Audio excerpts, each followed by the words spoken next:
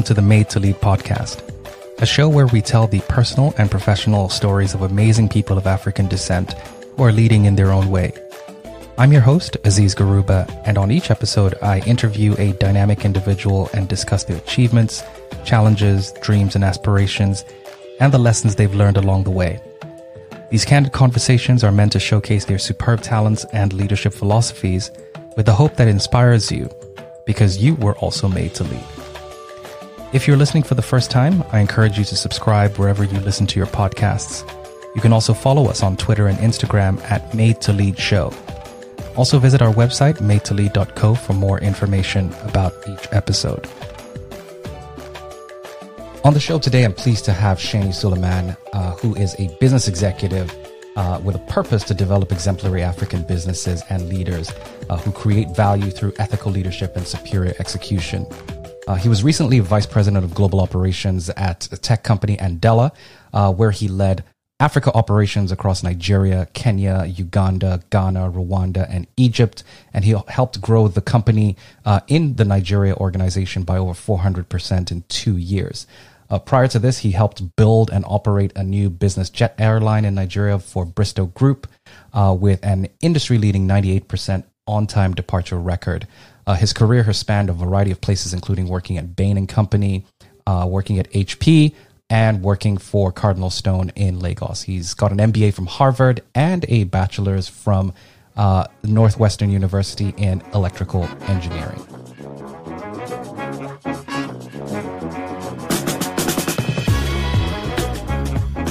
All right, Seni, thanks a lot for joining us on the show today. I'm really happy to have you on here. And so for those of you that don't know, so Seni and I I've known him for, almost 20 years now. And our paths have sort of tracked almost the same. We immigrated out of Nigeria at the same time. I think in the same year, we moved to different countries and sort of ended up back in the same country. We ended up in Canada at an interesting time, and then he left and went to do other things. So we're going to talk about that, and we're going to talk about Seni's life journey and how he got into being a leader that he is right now, and also some of the lessons that he's learned along the way. So first up, Seni, let's start with a little bit of background. Let's start from like when Seni was born, what life was like all the way up to where Seni is right now. Cool. So I think, first of all, thanks for having me on the show, Aziz. I think it's amazing what you're doing, and very glad to be here and share my experiences with your audience. I was born in Lagos, Nigeria, family of five. I'm the last of three children. I have two older siblings. My immediate older sibling is my sister, and then my brother is the oldest. I grew up in Lagos, spent most of my childhood here. I think the most memorable parts of my childhood were spent on the Air Force Base in Ikeja in Lagos, which is where I think the bulk, the lion's share of my childhood was spent. And the reason why I remember that so vividly is because it was a shielded community that it was a massive base that had a lot of different soldiers. I can't remember what the population was like, but I would venture to say it was easily in the thousands. And we were in this really large, what I call a mini city. It had its own grocery stores, had its own barbershops, had its own, I think it had a mechanic, and I think it might even had a filling station in there somewhere. And just running around the streets with my friends, it was extremely safe. Didn't really know what was going on outside of that estate, to be honest, and surely didn't know what was going on in Nigeria as a whole, as a child. But I remember being really happy as a kid. I remember getting a chance to play with my friends all the time, and just feeling this sense of belonging always. We can dig in a bit more, but if I think about growing up, that memory is so vivid to me, and I still remember riding bikes on the street even many years later. So grew up in Air Force Base. Went to secondary school with you. I went to a few different schools, but I ended up at Atlantic Hall for my secondary school years. And by the way, feel free to interrupt me at any point in time. Oh yeah, for sure. And I remember having this weird, it was almost like I lived in two different worlds, because I grew up in an Air Force base that was, we got to mix with everybody. So we had people who were more senior officers than my dad. My dad was in the Air Force, by the way. So that's why I grew up on an Air Force base. And we had, officers who were much more senior than my dad growing up. We had people that were much more junior than my dad. And, including the drivers and the orderlies and, other people that worked on the base. And all the kids would play together in many instances.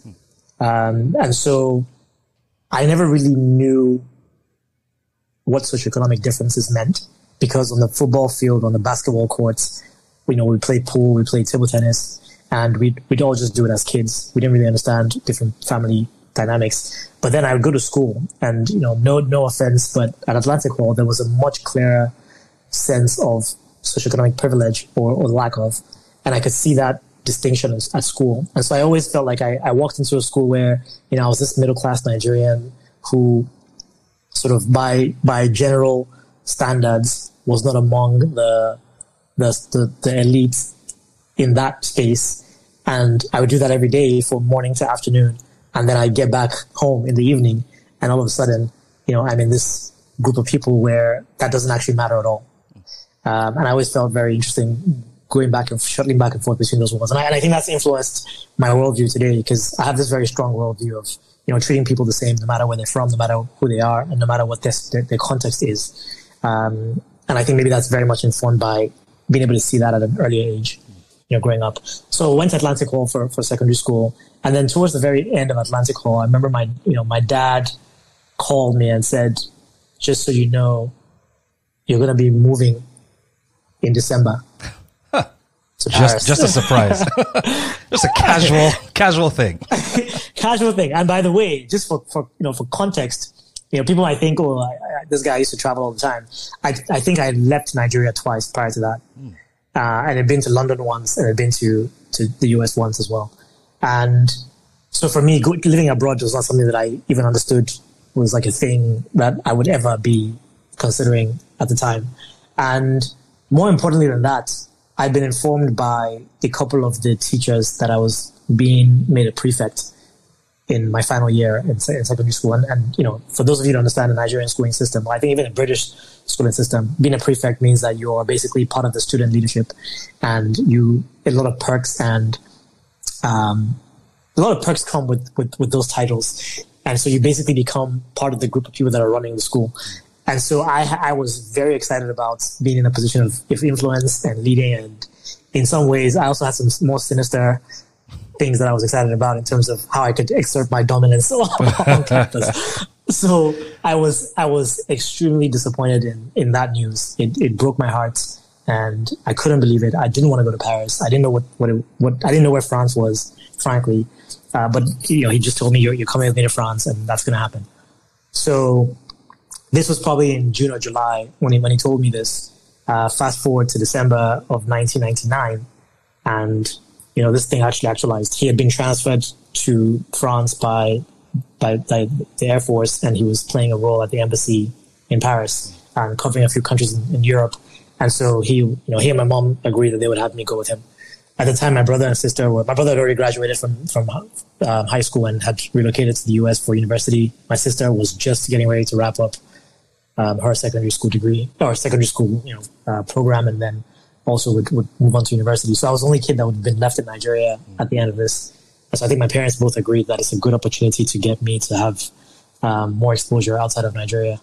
And so I basically packed up my things and left. And it was just my father and I both relocating to Paris, and my brother and sister moving to the US. My mother had a job in Nigeria that she didn't want to just leave overnight, so she decided to stick around for about a year, and then she was going to join them in the US afterwards, while they were in school. Wow. So that's getting up until sort of end of high school. But there's some funny stories from being in Paris. We'll talk about those. Yeah. So let me ask then. I mean, how did that feel? Like you're leaving the only environment that you've known for much of your life. Family is effectively sort of splitting up in different parts of the world, and you're alone with your dad in Europe, and you're supposed to go to school there and do all these things there while he's off doing his job with people that he probably already knows. How did that feel for you? I'll be honest with you. So my last day of school, I mean, everybody was happy for me for some reason, right? In Nigeria, because I guess they figured I was going to greener pastures, if you will. But for me, it was depressing. I cried. I cried nonstop on my last day of school. I think I had to leave the gates of the school and run to the car and drive off while I was being driven. I was too young to drive. But get out of school because I was crying. I didn't want people to see me crying. And I think some people did. Some people did see me crying, but it was really heartbreaking. I was leaving this thing that I knew. I spent my whole life here, and I actually enjoyed going to Atlantic Hall. I had good friends. I loved being in school there. I had a good time there as well, and I also loved living in the Air Force Base. Like it was family, it was home. People would come to your house and just show up without announcing on weekends, and so I felt like my world was being ripped apart in a way. The other thing is I'd never lived apart from my mother up until then. Right. So everywhere I went to school, I never went to boarding school. So I always came back home every day. And my mom's job was, she worked at the airports in Nigeria. She was a civil engineer in Lagos. And so the drive to her office was probably a 15-minute drive from home, or 20-minute drive from home. And so my mom was there every single morning, and she was back from work every single day. And so we got to spend a lot of time together. We had a very, very strong relationship. So being ripped away from her, that was tough. I think it took me, several months to even begin to adjust when I arrived in Paris. I didn't know the language. I didn't understand the people. It was cold. There was no way. I arrived in December of 99. Yeah. It was really, really cold. And I didn't understand at the time that you could wear like heavily insulated jackets. I thought, every jacket was the same and you just had to layer up. So I'd wear a t-shirt and then a sweater and then another sweater and then a jacket on top. And, years later I'd find out about things like Canada Goose, but didn't know about that then. So I really hated the experience at first. I also had a couple of situations when I first arrived of, French people being French people and not being very hospitable to English speakers. And so I just felt like, what am I doing here? I'm in this foreign land. And I think I'll speak to, maybe later on in this conversation, I'll speak to how that also began to inform my views on Nigeria, because I think it was the first time I realized that this was normal for a lot of Nigerians who had the opportunity or the privilege to get out. They got out. And that meant that I was born and raised in a country where the average person who was affluent would be split from their family at some point. Now, my family was not affluent. We got lucky. My tuition was being funded by the government because they were sending us out on an international assignment. But otherwise, my family would definitely not have been able to afford to send me out, for school at that point in time. Mm-hmm. So, yeah, it was really interesting being in that position and realizing that this is actually very normal for most people, but very heartbroken. I'd say for the first few months at least.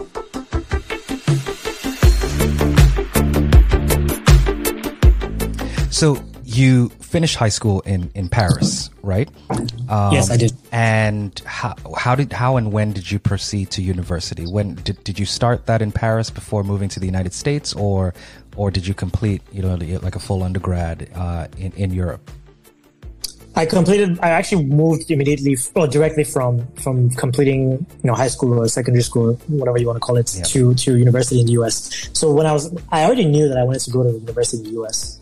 I think I always had this idea of campus life. You watch the movies and you watch the sort of TV, and you develop this idea of what it's like to be a student in university in America, and it just felt like a lot of fun, a lot of freedom. And so I always thought I wanted to go be on campus in the US. I actually did not realize at the time that the US education was superior to a lot of other countries when it comes to university, especially. And so, but it was like a thing that, I went to the American school in Paris. So that also influenced my thinking because I got more exposed to what an American university could look like. Right. But I didn't know what this, I'd heard of certain schools in Nigeria. You hear about, there's some brand names you hear about in Nigeria, all the time when, growing up, but I didn't really know what it took to get into these schools. I didn't really know how they operated. So I got lucky. Our school, the American School of Paris, had a guidance counselor who would basically talk to students and help them understand what their options were, help them think about where to apply, help them, actually get the application in. And so my guidance counselor had, began to educate me about schools like Northwestern and, University of Pennsylvania and Princeton and the rest. But I ended up applying to those schools, but also applying to a school called Rensselaer Polytechnic Institute. And the reason for that is because she was able to basically put my name in for a scholarship. And if you get picked, you basically get locked in your junior year in high school, which is, the equivalent of the year before the final year in high school. Right. And so before I even got to my last year, I already had the scholarship ready, waiting for me, and I had to just meet a certain GPA, and then I would be admitted and get a massive discount on my university fee. So my parents, of course, were happy about that. They're like, yeah, we know you might want to go somewhere else, but this discount is nice. Yeah. And we're civil servants, so we would rather do that. So I ended up doing my first year at Rensselaer. Okay. And then I transferred afterwards to Northwestern, which I already got into out of secondary school, out of high school. But my parents, didn't want me to go there because it was too expensive. They'd actually saved up a little bit of money, like over the years, once they knew that, we were going to try to go to school in the US. And so, I went to Northwestern, and that's where I spent the rest of my time, just north of Chicago. Interesting. So how, moving to the United States, right? You're now a bit closer to some family members, right? Because your brother, your sister, they're already there. How was the landing into the United States? It's very different from Europe. There are a lot more black people. How was that transition? Did you feel, again, I mean, you've done move number 1 to Paris, right? Move number 2 to the United States, another culture shock. How did all that feel for you? I think there are many ways to land in the US. I think I might have picked the possibly the least exciting version of that. So, by that time, when I lived in Paris, because my mom, my brother, and my sister were in the US already, I was able to visit a few times. So I visited, a couple of times a year at that point. Then I got into Rensselaer, RPI is what it's called. And I told all my friends that, hey, by the way, I'm going to school in New York. It's RPI is in New York. And I was like, guys, I'm going to school in New York. I'm going to be living that, New York lifestyle, baggy jeans and fitted hat backwards, all that. Yeah. I'm going to be hanging out with the celebrities, Jay-Z and all of them. And my school was in Troy, New York, which is very far upstate, in the middle of nowhere. It was like Troy is a town that used to be, at some point was a booming town. And then there was some economic downturn, and then the entire town basically got wiped out. So they have lots of closed stores and everything else in the downtown area of Troy. But it's a very small city, and also just very rundown. And my school is, RPI is probably like one of the shining beacons in Troy, New York. So I landed, first of all, the flight going in, I'm like, okay, I'm supposed to be landing in New York City. What's going on here? And it didn't like register to me that Albany, New York is not going to be close to New York City. So first of all, the flight's going, and I'm like, okay, we're getting close to they're announcing that we're getting close to the city. I don't see any skyscrapers. Right. I don't see those buildings I recognize from the movies. And we land, and I get out the airport. I'm like, what is Albany? We didn't have Google Maps then. We didn't have Google Earth. So, it was like MapQuest, navigated our way to the campus. I think it was either MapQuest or like a physical map. Yeah. I think it was a map at the time. Yeah. Because MapQuest wasn't that huge. Exactly. When we got there, I was like, what the hell is this? I was so shocked. I just come from living in Lagos, which is, one of the most bustling cities in the world. I just come from living in Paris, which is, huge, like tourist attraction with lots of people. And now I'm in Troy, New York. And I started asking myself how in the world I ended up there. So yeah, that was not a fun arrival. and the adjustment became a little bit difficult for me. I think on the one hand, it was great to be free. I think the US and the universities in the US, give a lot of freedom to young people, which it's both a blessing and a curse. But for me, it was a blessing because I'd been pretty free in Paris already. Mm-hmm. My dad was traveling, he covered 11 countries for his job. So he wasn't home, let's say 30% of the time, which means I had to navigate around Paris on my own and figure things out myself. So by the time I got to the US, it would have been hard for me to then get constrained again. So I love that, the freedom I had, being on campus and being able to move around as I pleased, as I wanted. And I actually adjusted pretty well to living in the US. It's just Troy, New York was a hard place to be. So I struggled with that.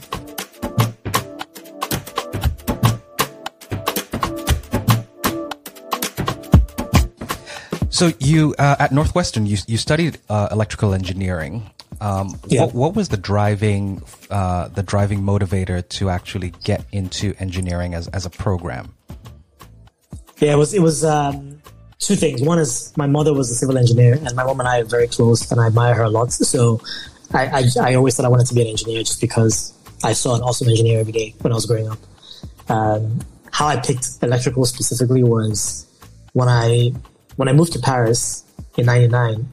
I remember right before I moved, my parents had just gotten the Motorola StarTAC, because cell phones had just become a thing in Nigeria at the time, but it was still very expensive to buy one. So we waited till, the prices came down a bit. My parents were able to get a StarTAC, and I remember using that thing. And for me, that was life-changing, because prior to that, if you and I wanted to meet up when we were in secondary school, we would pick a place, maybe like Tantalizers, right? Or I think Big Mac was one of the places we used to go back then. Mm-hmm. Yep. We'd pick a location, we'd pick a time, and then you kind of just go.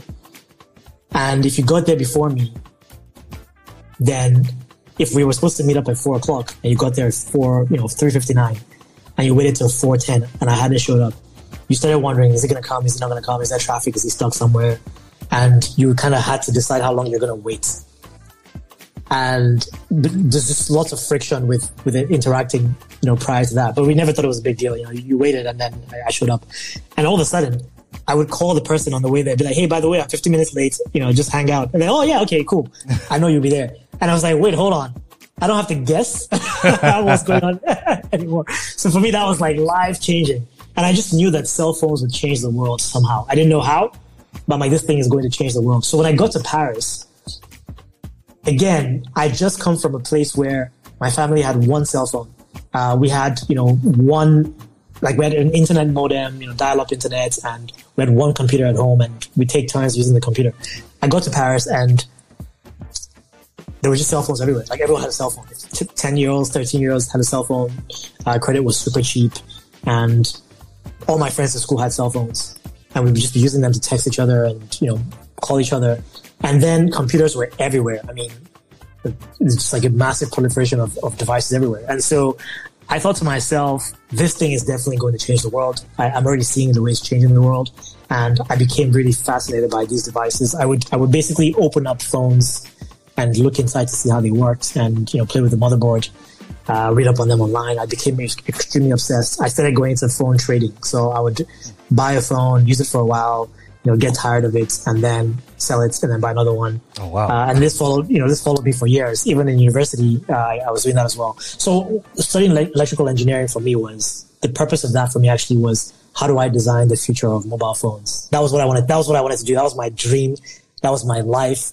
I was upset. I mean, I would spend hours every week just reading up on, I knew every phone model. All the way down to how long the battery lasted. I knew everything that you should have known about phones at the time. But that's why I studied electrical engineering. Nice. Very good. Yeah. Very good. and so I guess, that leads you into, the different career paths that you took. Started off with working in the industry, in electrical engineering. And then, you land at Bain, which is your first foray into a consulting firm.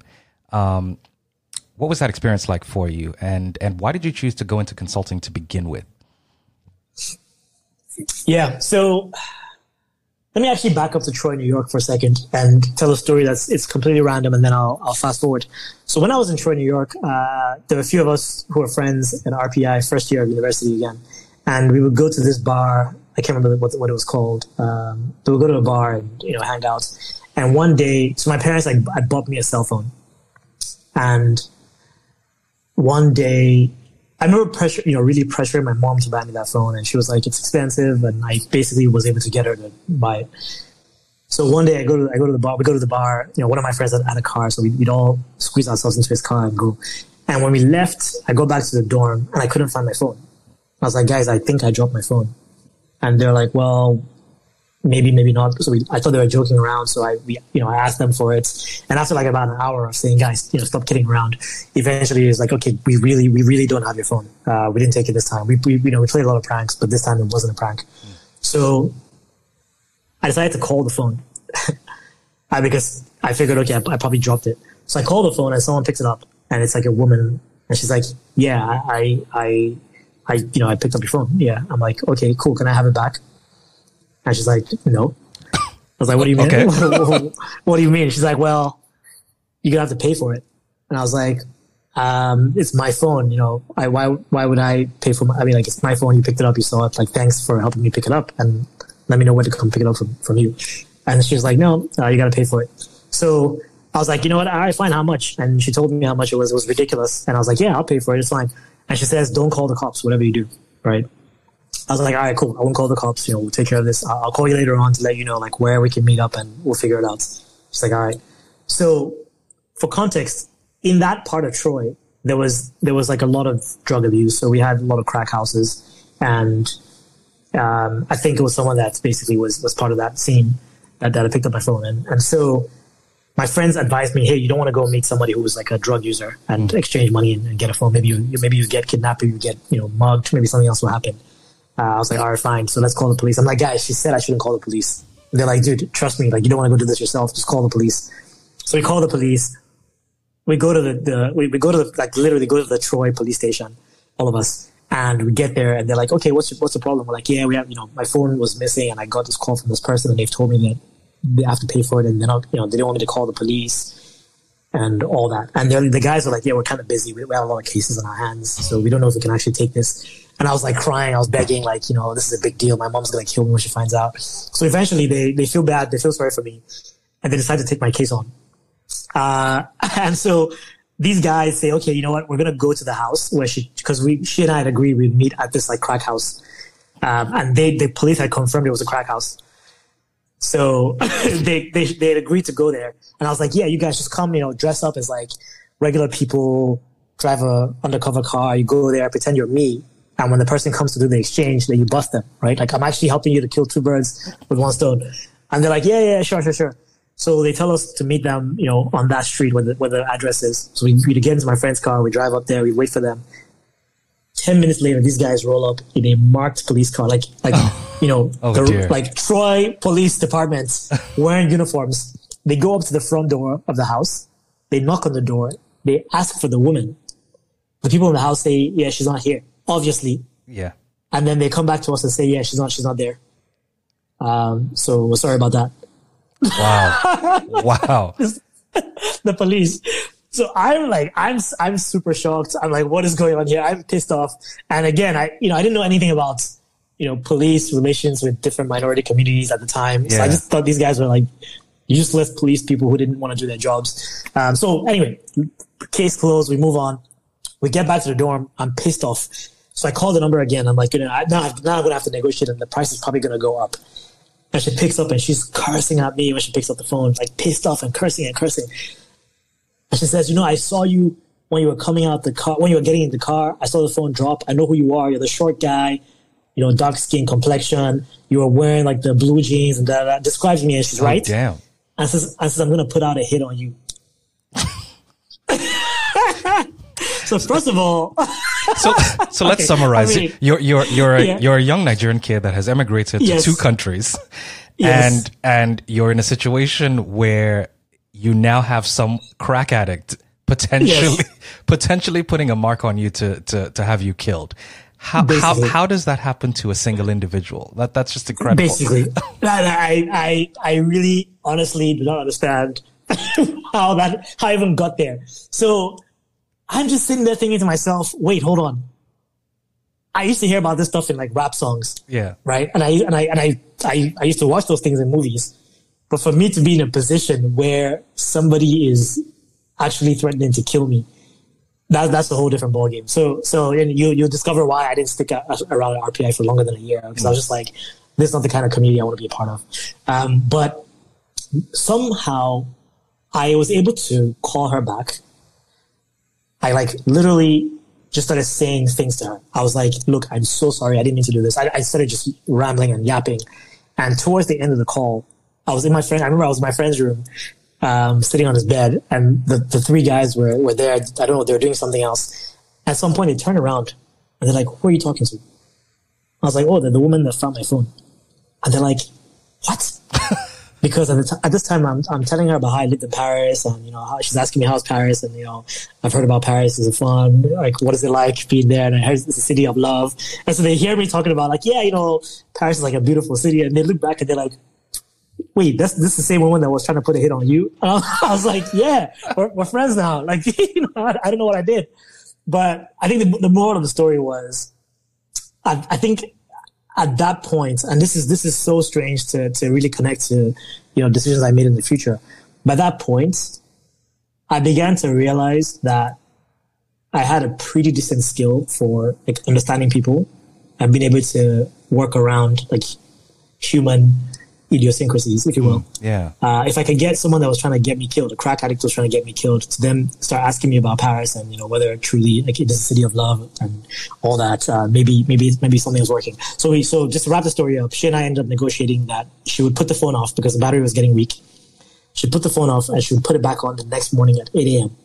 And then we would meet at some petrol station and do an exchange. And I'd give her the money. And she actually brought the price down for me. And, you know, she told me exactly how I would find her. And so my friends were like, dude, that's a hoax. She's going to rob you, like, guaranteed. So at 7:55, like, everybody, of course, gets up. They all run to my room. Like, yo, call the phone. Let's see, call the phone. We call the phone before the phone is switched off. They're like, told you.